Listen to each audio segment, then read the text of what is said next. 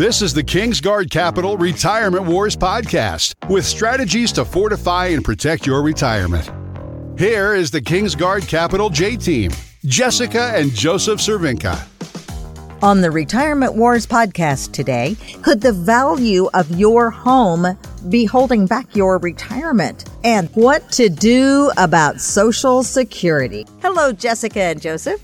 Hey, Cheryl. Hi, Cheryl. Do you find that a lot of people, or at least some people, look at their home as their retirement nest egg? In other words, they pay off their house and their thinking is that I'll sell it, downsize, I'll put the profit in the bank, and I'll be in great shape. We hear that all the time, especially a lot of folks who are getting into retirement. They want to move somewhere else, go to Florida, or just downsize because their current house is just too large for them to take care of. And while it seems logical to sell your large and expensive home just to buy a smaller and cheaper one, there are some factors that can make this strategy a little bit difficult. One of these challenges is the current state of the housing market. Yeah, so it's definitely not a buyer's market per se or a seller's market, because the buyers do not want to pay the high mortgage rates, right? So the tightening of money supply, and they did this because they were trying to control inflation. So what caused that is individuals that need to get a mortgage and have a currently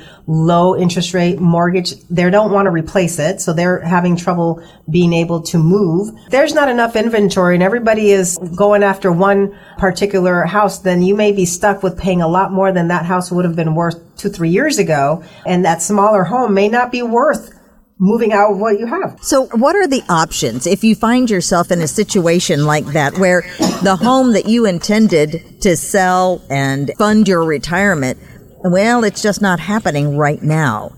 So is that something that we should plan for? I'm guessing that your full scope retirement analysis really covers what if I can't do this? Yes, and it's not about us giving you the set in stone answer. It's about doing a customized report in all the different scenarios. This is what we are able to do. And I love it. You know, people think I'm crazy because I'll sit there and play out different scenarios, but it's such a valuable tool for our clients because it shows and exposes the pros and cons of making any particular move. Let's say my house right now is beautiful. It's worth a whole lot.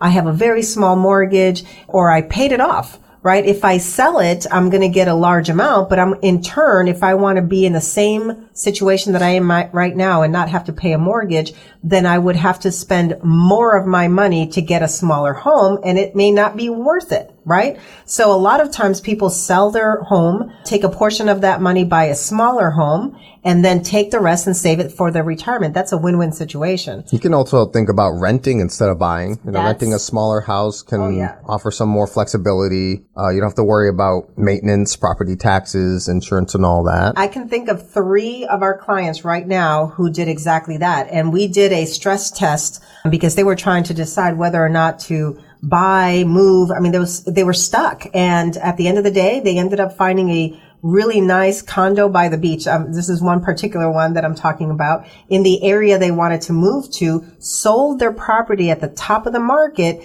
are able to put that money somewhere where it's earning some interest, and they're going to take their time and wait it out because all points to the potentiality of interest rates going down in a year or two, and then probably we're seeing a relief on the real estate market, but we don't know. But at this time, they're pretty happy and they are walking distance to the beach. So they're thinking, well, it's okay. We'll take our time, have our cake and eat it too situation. More and more what I'm seeing, Cheryl, are people looking into reverse mortgages. And reverse mortgages allow you to stay at home, not pay a mortgage, give you an income stream, and then upon your death, it's paid off. And if there's anything left, it'll go to beneficiaries.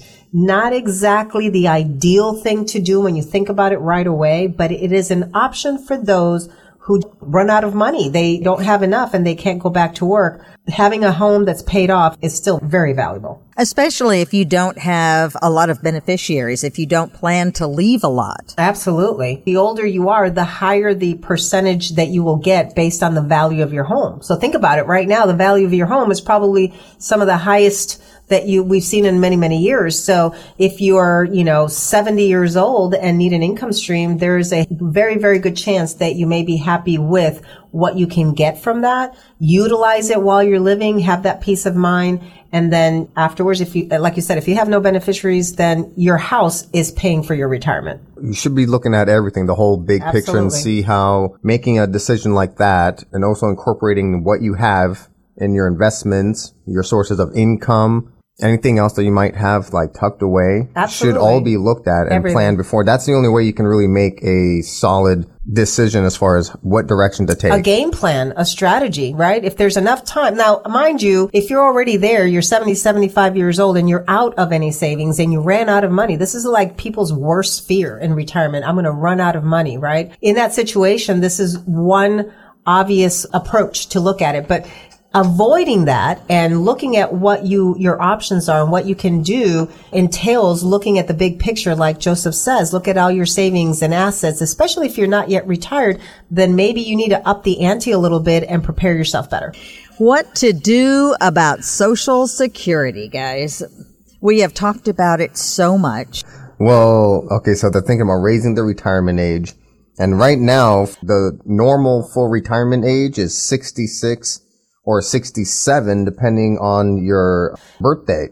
The idea of raising the retirement age, this has already happened several times in the past, as they've seen like life expectancy and health improved over the years. But the original retirement age for Social Security was actually 65 when the program was created. And then over time, it started to increase to 67 for those that were born after 1960. Part of the 1983 amendments to Social Security Act, but I don't know. It's raising the retirement age. I don't know if that's a perfect solution, but and it can also hurt some groups of workers more than others those who has like physically demanding or maybe a stressful jobs that may not be able to work longer without, hurting their own health and well-being. And these are just one of the different ways that they may. So let's look at both sides of the coin. And Joseph is correct. For some people that may have some health issues, that can't work, haven't saved as much, but are forced to retire. Perfect example, my dad, right? He ended up having, before retiring and before this happened to him, he had totally perfect income, savings. He was going to have a great retirement. He got sick, lost half his money. Everything happened to him in 2008, the worst that can happen. So he was in a different situation altogether. However, the flip side of this is let's go back to when Social Security started. Joseph mentioned life expectancy. We're living longer and longer, and Social Security's full retirement age started at age 65 when the program was created. The very first individual that received the first Social Security check was Ida Mae Fuller. If you look her up, right? This was back in 1940, guys. 1940. They were not supposed to live past like 40 years old to begin with. Well, guess what? Ida Mae Fuller, she lived to age 100 back then. Okay. So for me, and I get, excited about this because this has been such a problem that it hasn't been addressed, and I don't see it being resolved tomorrow, right? Because it's being supposedly worked on for so many years. I'm glad they're finally verbal about it. This should have been part of the campaign. This is such an important topic that's not being solved yet. And when it comes to 20, 30-year-olds, and Joseph, I'm throwing you under the bus, extending it to older ages for full retirement is not a big deal. We are living longer, right? So that means you have to work longer to get your benefits. And maybe this will open up everybody's eyes to see Social Security is not meant to be your income. It's supposed to help you out, but you have to save enough because there's no more pensions out there. You need to put away money, work longer, and reduce your expenses in retirement, and not look at Social Security as your main paycheck. Plus, create we got your that own. Looming almost a nearly 20% reduction in Social Security coming up. If they don't fix this,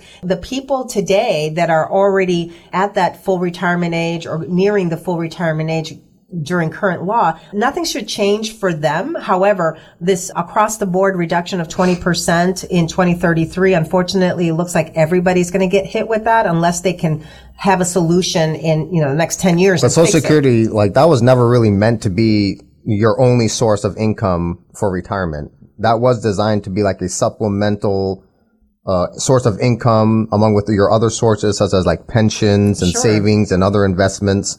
Sure. And that's why the message is clear for all of those that still have 10, 20 years before they hit full retirement age or retirement in general, is that the focus is do not count on Social Security as your primary income. Create your own pension plan. That's what we do for people today. If your employer doesn't offer pension plans, you can actually create your own pension plan with getting the smallest portion of your savings and contributing into something that's actually going to guarantee you a paycheck to help with the baseline, right? With the foundation of your retirement needs. And that needs to be addressed. And I think that finally we are seeing that being talked about there and encouraged. It's an incentive to save more in retirement, to look at other options aside from just a 401k and IRA, which are great options to start saving. But we need to start planning much sooner, even though it's a boring subject to a lot of 30-year-olds. Mm-hmm. Okay. And they don't see themselves retiring soon. But before you know it, Cheryl, you and I both know time flies.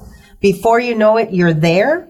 And you're thinking, oh my gosh, do I have enough, right? Those of you that are 40, 50 years old, now's the time to crunch down, be selfish, start planning, come see us. Let's do a full scope retirement analysis and figure it out. They're also talking about reducing benefits as another way to curb this, increasing taxes. But you know what? Reducing benefits, Joe, tell that to a 70-year-old. They weren't prepared for a reduction. No. You're going to tell them that now? We need to look at the younger generation and we need to stretch out that. I believe in that, but we have to work a little bit longer. We're living longer and we need to save more. You know this thing that happened in Washington, Cheryl? Do you remember we did a show on that where they were actually taxing individuals who did not have long-term care? Yes. And it happened in June of 2023 in Washington, and there's like 10 other states that are coming on board with the same plan.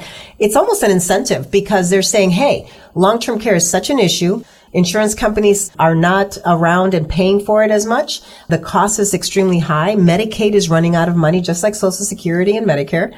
And so we're going to incentivize everybody by taxing you if you don't have it, right? So now we need to do something similar to push people into start taking control of their future and start saving. And that's hard. People that work, they just don't contribute, but little bit by little bit, I've sat down with people that have amassed so much in their retirement nest egg just by starting early and just contributing little by little every single year. And over time, it grows. And that's going to be what's going to protect you at the end of the day. Jessica and Joseph Cervinka, arming you with the information you need to fight for your retirement. Have questions for Jessica and Joseph? Reach out to the J-Team at 804-886-1196, 804-886-1196, and join the Kingsguard Capital J-Team each Saturday morning at 9 a.m. on News Radio WRVA. The opinions expressed in this program are for general informational purposes only and are not intended to provide specific advice or recommendations for any individual or for any specific security. To determine which investments may be appropriate for you, consult your financial advisor prior to investing. Any past performance discussed during this program is no guarantee of future results. Advisory services are offered by Kingsguard Capital, LLC, a registered advisor firm located in Virginia and Florida.